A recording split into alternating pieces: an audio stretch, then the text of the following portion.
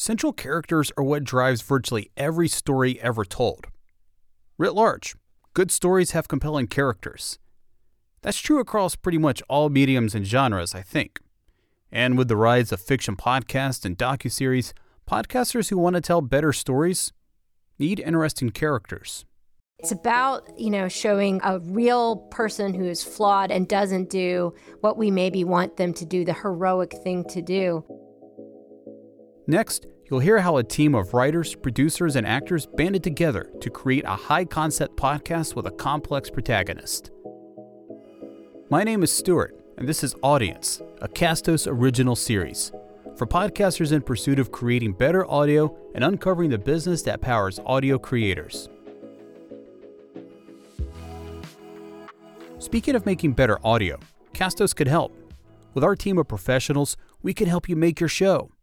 Add in our suite of integrative tools like Stripe or our private podcasting app, and Castos has everything you need to bring your podcast to life.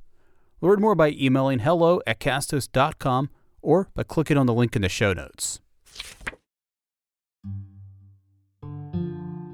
I'm not crazy about people confusing audio fiction or audio plays or whatever you'd like to call this particular genre, fictional podcasting, as, hey, it's like a TV show or a movie with your eyes closed,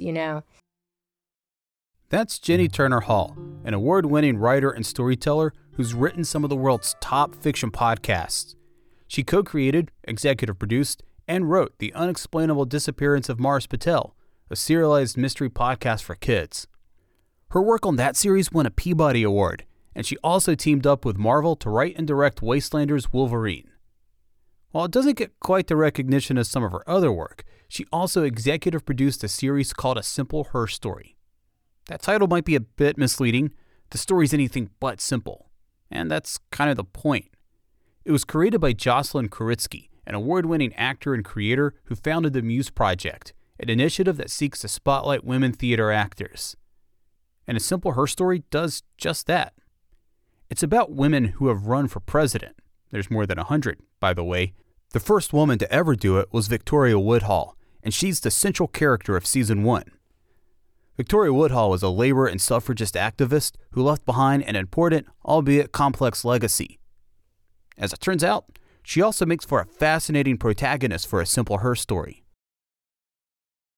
Another little interesting twist to this is that the series features an all-female cast, even in the roles of men. To listen to it feels like part audio drama, part historical fiction, part experimental theater. Really, it's kind of hard to classify. That's not too surprising, considering it was written by Jonathan Goldberg, a playwright who has a reputation for making these well-crafted, zany audio dramas. So when Jenny found out about it, she was pretty excited. I was introduced by a playwright. Winter Miller introduced me to Jocelyn Kuritsky, and Jocelyn just had an idea for a podcast series, and that was starting to get written by Jonathan, and they had been talking about it for quite some time, and Jonathan was in the middle of writing it.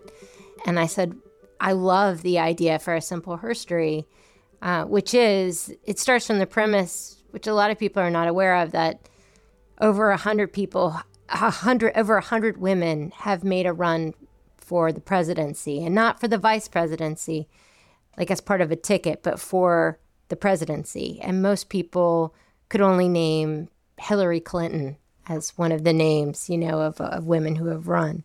But it's been a lot more than that. And it even started with a woman who ran for the presidency before women had the right to vote, which is Victoria Woodhull. That's what the first season of A Simple Her Story is about. When Jocelyn told me that over 100 women had made a run for the presidency, that number was very surprising to me. And I saw immediately that this was a part of our American history that we didn't learn about.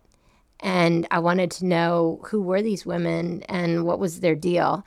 I felt like I understood maybe why they didn't capture the nomination, but I didn't understand who they were. Like, what does it take, for instance, to run for the presidency when you're someone who doesn't even have the right to vote? Like, does that make you incredibly courageous or incredibly crazy? And A Simple Herstory sort of posits the idea you could be all those things. It could all be true.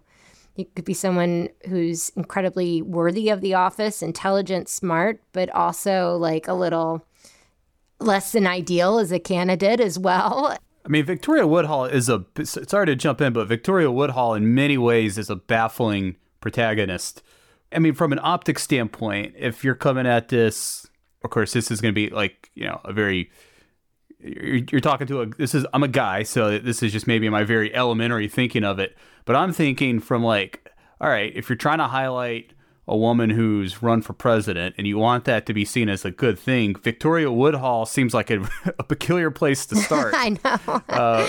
She was just because I think of I would think Shirley Chisholm, maybe Hillary Clinton, but she's kind of a complicated figure. And I know, from what I understand, that's kind of the point. It is the point. You're right. We started with Victoria because, well, one, because she was the first. And so it's fun starting at the beginning. But also, yeah, the point of this series is it's not enough to study, quote, women's history and be like, hey, good for those women, like they were so gutsy, It's not so clean and easy, like we have to celebrate their achievements and look at the whole.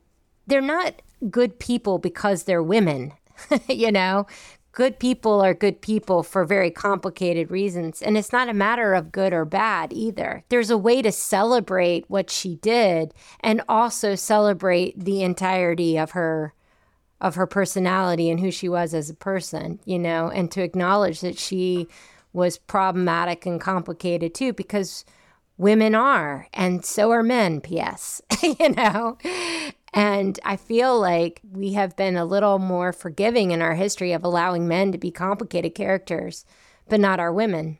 And certainly one of the things that got me excited about producing the project, and something that I kept an eye on as I listened to all the cuts and looked at all the scripts and stuff, is it's certainly not a series just about this part of history that we don't know, or about why women win or lose, especially when it comes to presidential races, although those questions are part of the series. It's a deeper question, which is how do we look at history? And through whose lens are we looking at history? Whose lens are we looking through? And even in just remembering something, we're already creating a new version of history, so to speak. Everyone has an agenda when they look back. And it's impossible to look back and get, quote, the true story. All we can do is consider all of it, all the layers of the onion. That composite might be a, quote, truer version of history than just someone's biography on someone. And even then, is that the truth? It's all worth looking at and examining, but it's also simultaneously an interesting idea of just thinking about our attitude towards history in general, and maybe thinking of history more critically. Yeah, I mean, I think it would have been maybe the easy route just to kind of make, like a girl boss show and just be like, yeah, look at her. And yeah, I mean, it would have been cool. I'm sure it would have been inspiring, but to me, this was more interesting, kind of looking at a person as these very multi-dimensional characters. And you really brought that to life in the show. Oh, thank you. I feel like we did too. I'm so glad that you like that aspect of the series, because that's what attracted me to it too. That's what I thought was really kind of revolutionary about what was being done.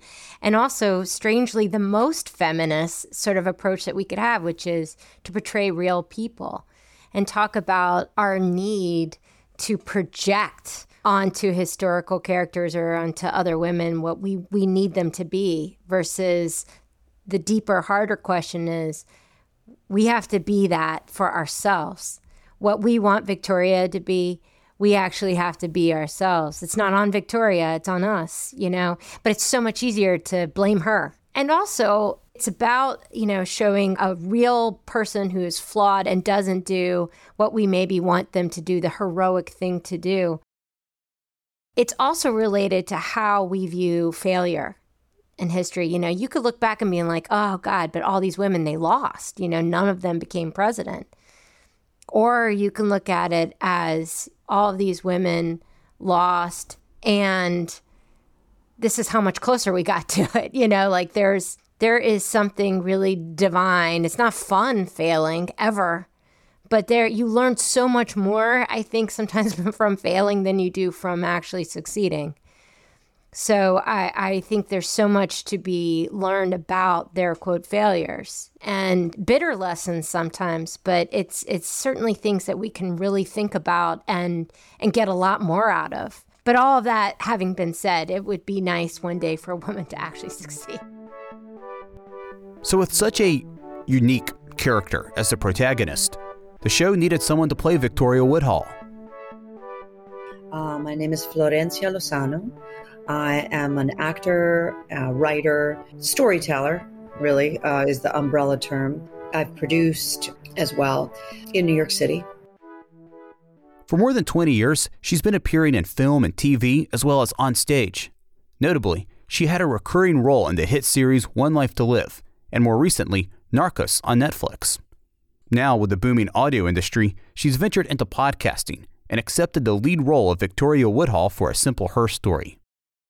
As I spoke to numerous people involved with this project, one thing that kept coming up was this idea of having a woman play an anti-hero and what it means to play such a complex character who actually lived. It means embracing all of it, especially the contradictions, because, the more I live, the more I realize that's such an inherent part of being a human being is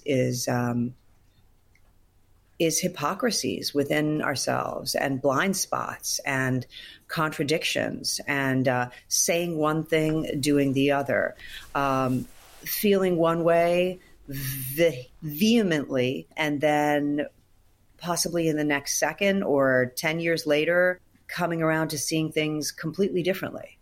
So those contradictions really interest me. I look for the places that who we say we are and who we actually are, there's a gap between the two, because I think that's the way human beings oftentimes work. I think sometimes the stories we tell about ourselves are aspirational. Like, I want to be this person, so I'm going to tell myself I am this person. I am going to, and we're actually in the shadow of that of that ideal, falling short of it always, working towards it sometimes. And then on the other hand, oftentimes the things that we see as our weaknesses or our failings, those are the things people love most about us. We're so unable to see ourselves in any sort of objective, holistic way that the cracks in our understanding of ourselves and of who we are trying to be is something that I'm really interested in. I mean, what's amazing to me is how difficult it actually is to really understand the depth to which we allow male characters and humans, not just fictional characters, but real people, so much more latitude than women. And that's why I called you back after our interview, because I was like, oh my God, I can't believe that I was giving this example of how, Bill Clinton, I don't want to even say got away with, the whole Monica Lewinsky thing, which I don't, it's all respect to Monica Lewinsky. And I really do, I do respect, how difficult, how horrifying that must have been for her. I personally didn't, there's so much to be said about power and sexuality and what happened between them. But my point is, people still like Bill Clinton. Or like is the wrong word. People still it didn't damn him forever. This mistake he made. This affair he had. And as I was talking about that, I didn't even realize that, like, oh my God, the whole series, Herstory, was really inspired by Hillary's loss. And when you look at Hillary Clinton, his wife, having to navigate that, like, think about what she had to navigate during that whole time, it wasn't something that she did, and yet people were judging her reaction of it, her response to it. And she is so maligned. She's so hated. I mean, in that same way that like Nancy Pelosi is, like with a vitriol, with a sort of unnameable, I don't know what it is, but and I hear this a lot from women too. It's like, there's something about her, and it's like, there's something about her. What that translates to is she's a woman, and women are judged so much more harshly and at a level at which we're not even conscious of. And that's a big part of what A Simple Herstory was about, was trying to bring that to the fore. I don't know what other explanation there would be for why Bill Clinton gets, I won't say a free pass, but we've all pretty much like forgiven and forgotten about it. And someone like Hillary Clinton is routinely vilified. There's this sort of, this macho, boys will be boys. And he was a virile guy. And, and during that time, it was also like, Europeans do that all the time, sex is just sex. And I don't care how many affairs he has, and I remember thinking that. I remember feeling that way. I remember feeling like, let's move on. I really liked what he was doing for the country. And there were people who I really didn't like what they were doing for the country. So I was willing to sort of be like, this is a distraction. And like what he did was unconscionable in terms of abusing his power. And can you think of one woman who has ever done anything like that? I cannot think of one female politician throughout time who has ever survived that kind of sexual, like specifically a sexual, because that we're not allowed that latitude. We're not allowed to make mistakes in that realm. We have to, decide, are we a good girl or are we a bad girl? And those boxes just are so limiting. How much of your own experiences and your own feelings about gender relations and the imbalance of power are you putting in to a character like Victoria Woodhull? I mean, it's a primary motivating factor in everything I do, because I have a lot of anger about it. Anger that I know it's there, but I know that it's functioning. And anger will out, whether or not it's passive or active. And for women, myself included, not all of us, some of us are very direct with our anger. And there's so much power in anger. There's so much, and I'm not even like, I'm just saying energetically, there is so much one can do with one's rage if you harness it towards an objective. And I feel like that's what Victoria did. Like with all of this injustice that surrounded her, this was a woman who proposed free love, meaning women have rights within their marriage. They can get divorced. I almost see her as like an ancestral mother of the 60s, because we hear free love and we think about the 60s, and it's not. Society was not what it was in the 1960s, but in a way it was the same kind of liberation movement, thinking about women as other than, enslaved by being, having to obey their husbands, and she was thinking about that at a time where like no one was saying that. So the guts, the vision, the audacity, to harness what I would guess was her anger about that injustice into action is tremendously inspiring to me. And like when I act a part like that, I feel like I'm opening myself to her words, to her energy, and I want to use her story to move my own self forward. in my own life? How can she be a mentor to me internally? Like, if this woman did that, then I can also take certain risks. How much time did you spend researching Victoria Woodhull in order to play her? You know, it was during the pandemic. So I looked at a lot of research material that Jonathan sent me because he was so steeped in this stuff. Had read every book on her. So I was basically reading articles, reading the stuff he sent me, reading whatever I could find about her and about the time too, because so much of this is about context. You know, what was going on around her? I mean, women couldn't even walk freely in the streets. And she was going to the town square, Union Square, and standing up on a soapbox, surrounded by men. And so I tried to imagine, what would that be to be alone on a soapbox with men like spitting at you and ridiculing you. And it moved me because I can relate to being laughed at. And I felt like I was communing with someone who was saying, it doesn't matter. It doesn't matter if they laugh at you. Keep going. I want to play a clip for you. I played this for Jenny, and she loved it. I played it for Jocelyn when we had her on our other show, 3 clips. I thought it was the best moment in the entire series. I want to get your thoughts after we hear it together. You gave up. Exile in England, and you didn't do anything else for suffrage, for women, for history. I was broke. I was dead, in a coma for a week. They stripped me bare, and I took the only escape I could. You are supposed to fight.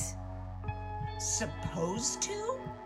You don't give up. Heroes don't give up.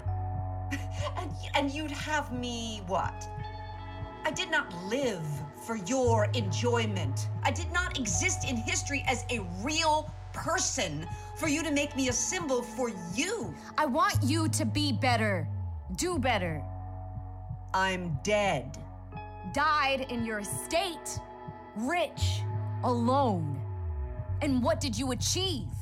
I chose victory in surrender. That was pretty powerful. God, I have a lot of thoughts about that.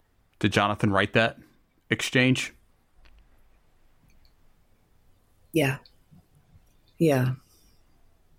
What did you get from it? I'm curious. My thinking on it at the time when I first picked it out, almost a year ago now, was the dimension of like a real life character. I think we tend to judge characters historically, right, men and women, but probably women obviously a little more harshly, through a more modern lens.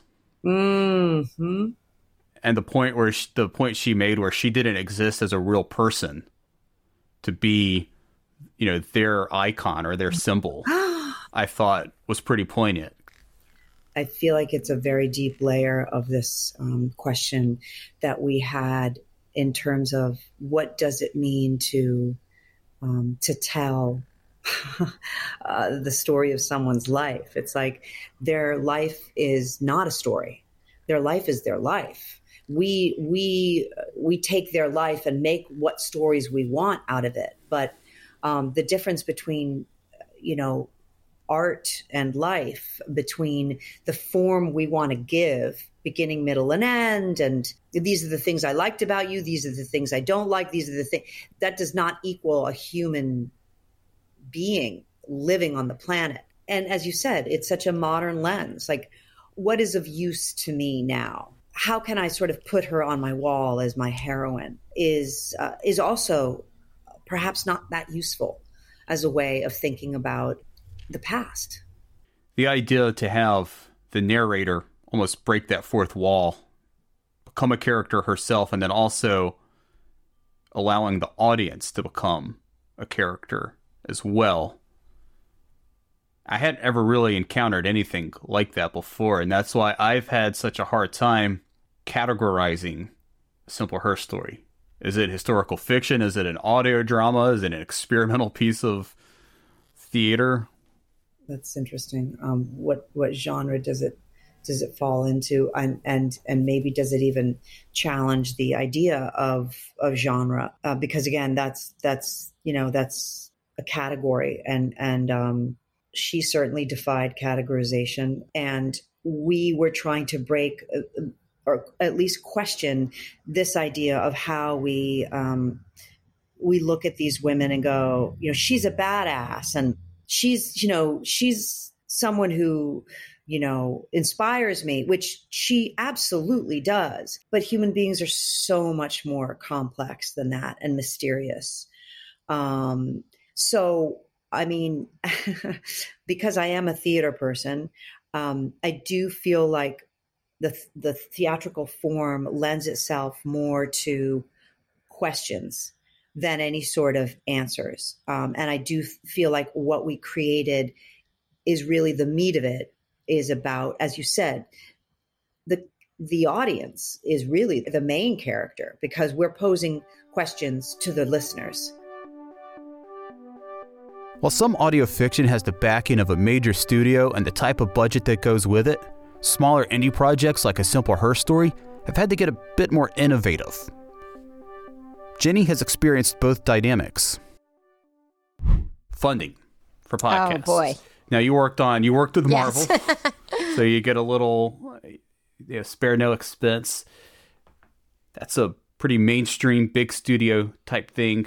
Simple Her Story, kind of this very scrappy, indie, DIY show.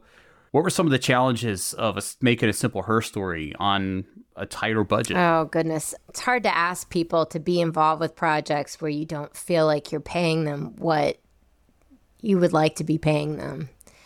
And my personal belief about that is you can do that sparingly because A Simple Her Story was a very special project, both in its topic and also the players involved. You had really some top-notch people involved with the project, and the writing was spectacular. It felt more comfortable going to actors, anyone we wanted, really, and just having the courage to ask, do you want to be involved with this? I mean, everyone got paid a little something, but the emphasis is on the word little. It's a labor of love. You don't ask that all the time from people, but every now and again they will do it because I think at core, we are artists at heart.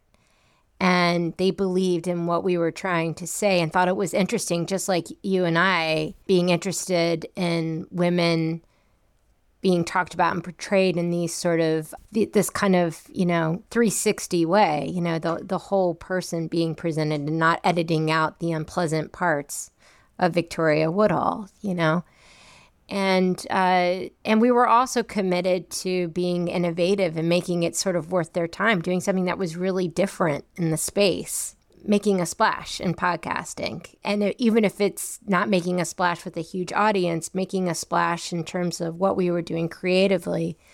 And I mean, one of the ways we did that was, I can't think of any other podcast that takes a cast that is written as male and female characters and deliberately casts all women, or at least all actors who identify as women. And that was a kind of a bold move because in audio, you're constantly worried about voices being pitched in the same place, and whether, like, if they're in conversation in an audio series, the ear being able to discern the two different voices, the two different characters. Not really a problem. It came up once with two characters in a scene, and we just had the actors work with us to, we had an actor do an accent to help differentiate her voice. It was great fun. It was great fun for them to do that. They don't normally get cast, in parts that are playing men. And to do that in podcasting, that felt like an exciting experiment. And, they wanted a ticket on the amusement park ride. And so we all jumped in together and we tried to make it a fun experience, and the feeling like we were going to make something that was different and interesting and memorable. And the thing about podcasting, unlike theater, is that, it exists in perpetuity, just like now film and television because you can stream them, but it can be a slow burn in getting your audience. But eventually an audience can come. And I certainly saw that with doing the series Mars Patel. We started very humbly as well. And it was a word of mouth podcast that slowly began to grow and get momentum and gets discovered to this day. And it's 6 years old. A Simple Herstory, I think, has that potential too. It just needs to continue to be discovered and spread through word of mouth. So that's the hope. Is it freeing at all to work on a project where there's not a lot of money at Yes. stake? Like I know FX, like in television for a while, they were pretty famous for finding these shows where the executives didn't really care that much about it. So they figured out what's the most we can spend on a show that nobody cares about. So if it flops, nobody cares. And if nobody cares, nobody's going to be breathing down our backs to see what we're doing. And they ended up making great shows. Yeah. Oh, man. You said it. FX. That is exactly what it's like. We're flying under the radar, so it allows us to kind of get away with what we want to do without anyone telling us, no, don't do that, or you can't do that, or that's absurd, casting, only women, to do the male roles, We could do whatever we wanted. And yeah, there was a real freedom, creative freedom in that. And also necessity was the mother of invention. So we made a lot of fun, creative decisions and how to find creative solutions to things because we didn't have the budget to solve them. And ultimately, I think always makes a better piece of work when the more restrictions in some ways that you have, the more creative a project can be. That's not to say it feels good to pay people properly, but with a limited budget and you're forced to get super creative, sometimes those are the very best projects of them all. In fact, that's almost always the case. And also, everyone's sort of in the same boat. Like, there's a sense of the Muppet Show again, like we don't have much money, but the show must go on and we're going to just give our sweat equity and heart. And that's what we did. And we were so dang lucky that we got so many actors on board immediately to say yes to this series and want to be a part of it with us. I mean, I don't know Jocelyn, the creator, Jocelyn Kuritsky, who's the person who approached most of the actors. I think Florencia, our lead actor, Florencia Lozano, who plays Victoria Woodhull, she also approached some of the actors. They rarely got a no, if any, which was amazing. And I think says a lot about what this project meant to women. You were on NPR a while ago after Mars Patel, after you won your Peabody Award for Mars Patel, by the way. Congratulations on that. But, you mentioned how sometimes being recognized for a Peabody or The Guardian, proclaiming you one of the best podcasts of the year, that hasn't really translated always into, a lot of recognition outside of that or a lot of listens. That's always the conversation we have around a podcast of any genre is the discoverability. I mean, that's what a lot of like the podcasting nerds always talk about is discoverability is a problem. How do we solve for discoverability? And it's a conversation I mostly sit out because I don't have a solution to it. Do you? It comes up daily. Here's what I'm finding. Podcast creators in the audio fiction space really need to constantly mingle with other audio fiction creators and support their podcasts, and they'll support yours. And you get to learn about their audiences. They get to learn about yours. And you sort of join forces in that respect, like promoting each other, learning who their audience is. I mean, it's a kind of a specific type of audience that likes audio fiction, but they're very loyal. So once you do find them, they will kind of stick with you. I do find that they listen to other audio fiction podcasts. So the key thing I think to understand is a lot of your audio fiction listeners also listen to other audio fiction podcasts. So you need to engage with them as well as those creators. And there are more opportunities to do that than there used to be. On Discord is where I'm noticing a lot of them hang out and ask each other questions. And it's a very it tends to be a very helpful community. You know, if you ask a question of someone, they probably will answer. I get asked for stuff all the time, and I really don't mind, especially when I have the time to thoroughly answer someone, you know, kind of the basics of like, how do you get started and, you know, where do you advertise or whatever. I mean, I'm involved with very few shows that have budgets for advertising, but it's essentially relying on other creators to promote you and you promoting them. It's a very grassroots process, I think, for most audio fiction podcasts. There are exceptions, but that's how I see it growing. You know, you have to continue, you have to just constantly be engaging with that kind of grassroots organizing and social communication. I will say also the Writers Guild has an audio alliance, and they have a Discord channel, and a lot of audio fiction creators go there. So, and full disclosure, I was on the organizing committee for the Audio Alliance for the Writers Guild. So I am plugging it because of that. But also, I think it's a genuinely amazing resource. And it's not just about a space to meet other audio creators and to kind of learn the tricks of the trade. It's also a place to talk about contracts and how to protect your intellectual property.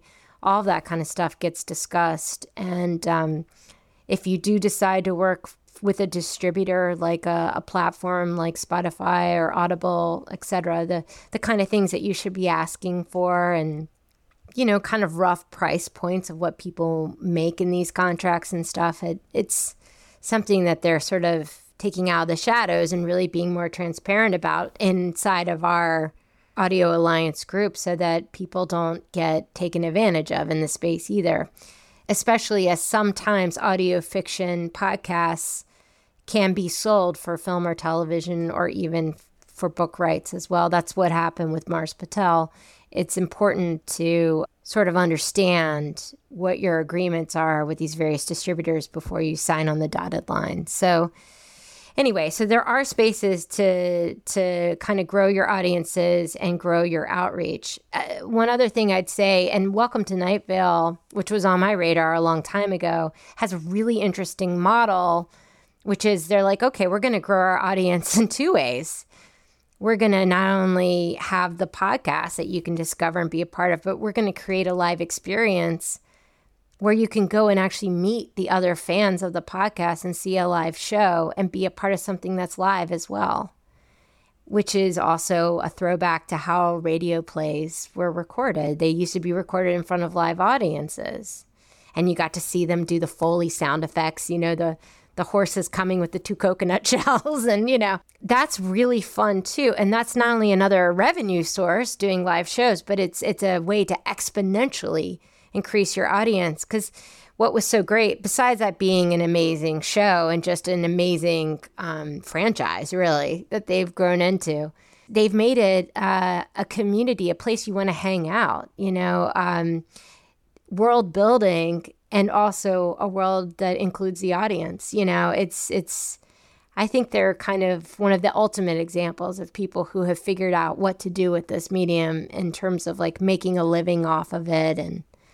so I think, so A Simple Herstory is looking into doing that kind of thing as well. We are already exploring how to make our podcast series a live experiential experience where you go through a museum experiencing the podcasts and also engage with the story in a way that's on its feet and three-dimensional. You know, we think of podcasting as being this very virtual experience now. You can make a podcast from anywhere, and that's cool, but I don't think we can take away the fact that people want connection with other people. And a shared experience like that, that's to me why I love going to the theater, seeing a movie, seeing a play, going to go see a concert. When you experience that with other people, it's a little bit more powerful than just listening to something through your Bluetooth speaker. Yeah, I think people, for instance, like we were just talking about the Foley sound effects, like seeing those made live, like I think people would really get a kick out of that. You know, it's just so fun to see how the sausage is made, you know. And even if it's done in sort of like a hammy, not realistic way, you know, there is something super fun about experiencing something on two levels, both, you know, the actual show, you know, what's in front of the curtain and what's behind the curtain all at once, you know. It's like letting the audience in on your secret, because creating a podcast is an illusion of a world, right? I described it to someone as like, it's almost like we're working with an audio green screen, because we're not going on location. We're not going to Mars, you know, but we create our audio world, you know, like this character really is very much, you know, on the surface of Mars or wherever the heck they are. That's a Mars Patel reference. In this series, we're going back to New York, you know, in the late 1800s, you know, and those cobblestone streets of Bond Street. It's fun, you know, watching the illusion be made right in front of you. You know, it's like learning how the magician does the trick. So I think it's a great idea when podcasters, as you said, create opportunities for people to see each other live, not just to see the actors live and to connect to the voice, an actor, but also to be in presence with the audience. Like, you weren't the only one who heard that podcast. Everyone in this room also was, you know, whatever, cleaning out their garage, listening to that podcast. And now here they are in the seat right next to you, you know. It's kind of like going to a concert, you know, like nothing beats like a live, like rock show, you know, that's different. As great as the album is, there's something really electric, literally, about, you know, being there live and hearing it. Because you had a listen launch party for A Simple Her Story when it first came out, right? We did at the Tank, which is a wonderful theater in New York City that we're partnered with for this project. And we're also partnered with the Oregon Shakespeare Festival for some of our kind of virtual reality stuff that we're doing with the show. We were just a part of Quills Fest. But when we partnered with the Tank, we did a live listening session, and it was really transformative to actually witness live what the audience's reactions are to what we created in the podcast, because we never got to hear an audience. You know, it's as gratifying as making these shows are, you never get to meet your audience. You never get to hear a laugh. You never get to hear a sigh or a note of surprise, you know. And to actually watch an audience react in real time, you just realize how much you miss that, you know. So I think it's a great idea to incorporate that as part of your model, and also for your own satisfaction as a creator. It's nice for you to see that, you know, and to know that what you're making resonates with people because you're getting to experience it in real time. Again, I know this is like a really important project to you. So is there something you're like hoping to share today that we haven't gone over yet? Honestly, the most important thing to me is that people actually check out A Simple Her Story. Give it a whirl if you haven't listened to the series, because it's remarkable and it's different. It's certainly different than what's out there. And I think it's the kind of podcast that inspires conversation. You know, you do feel like you want to share it with a friend, and then you want to discuss it, you know, with your friend too, because there's a lot of ideas in there. So I guess that would be the last sort of thought I want to put out there, and to support audio fiction in general. You know, it's a beautiful form, and it's just something really fun to dive into and addictive once you do. And there's so much to discover out there, but start with A Simple Her Story. Hey there, listener, it's Matt. Before you go, I want to offer you, the aspiring podcaster, 2 special items. Number 1, if you haven't started a podcast yet, or you want to find a better podcast hosting company, start here at Castos. Use our coupon code AUDIENCE20, that's AUDIENCE20, when you sign up for a new account at Castos.com. Start a podcast like the one you just heard, or about gluten-free muffins, whatever it is, will help you get your podcast out into the world. Number 2, did you know that our Academy is free? Enroll today for free at academy.castos.com. Get access to our courses, videos, and templates, all for free. Thanks for listening to the Audience Podcast today. We hope we're helping you become a better podcaster. All that's left for you to do is share this episode on social media. Bye for now. Quick note before our podcasting tip. If you want more information about A Simple Her Story, we also profiled it for our other show, 3 Clips. You can check out the link in the show notes to listen. Okay, on to this week's podcasting tip. My name is Jenny Turner Hall, and I'm the writer and director of Marvel's Wastelanders Wolverine. And my tip about podcasting is write a story that gives people something to talk about.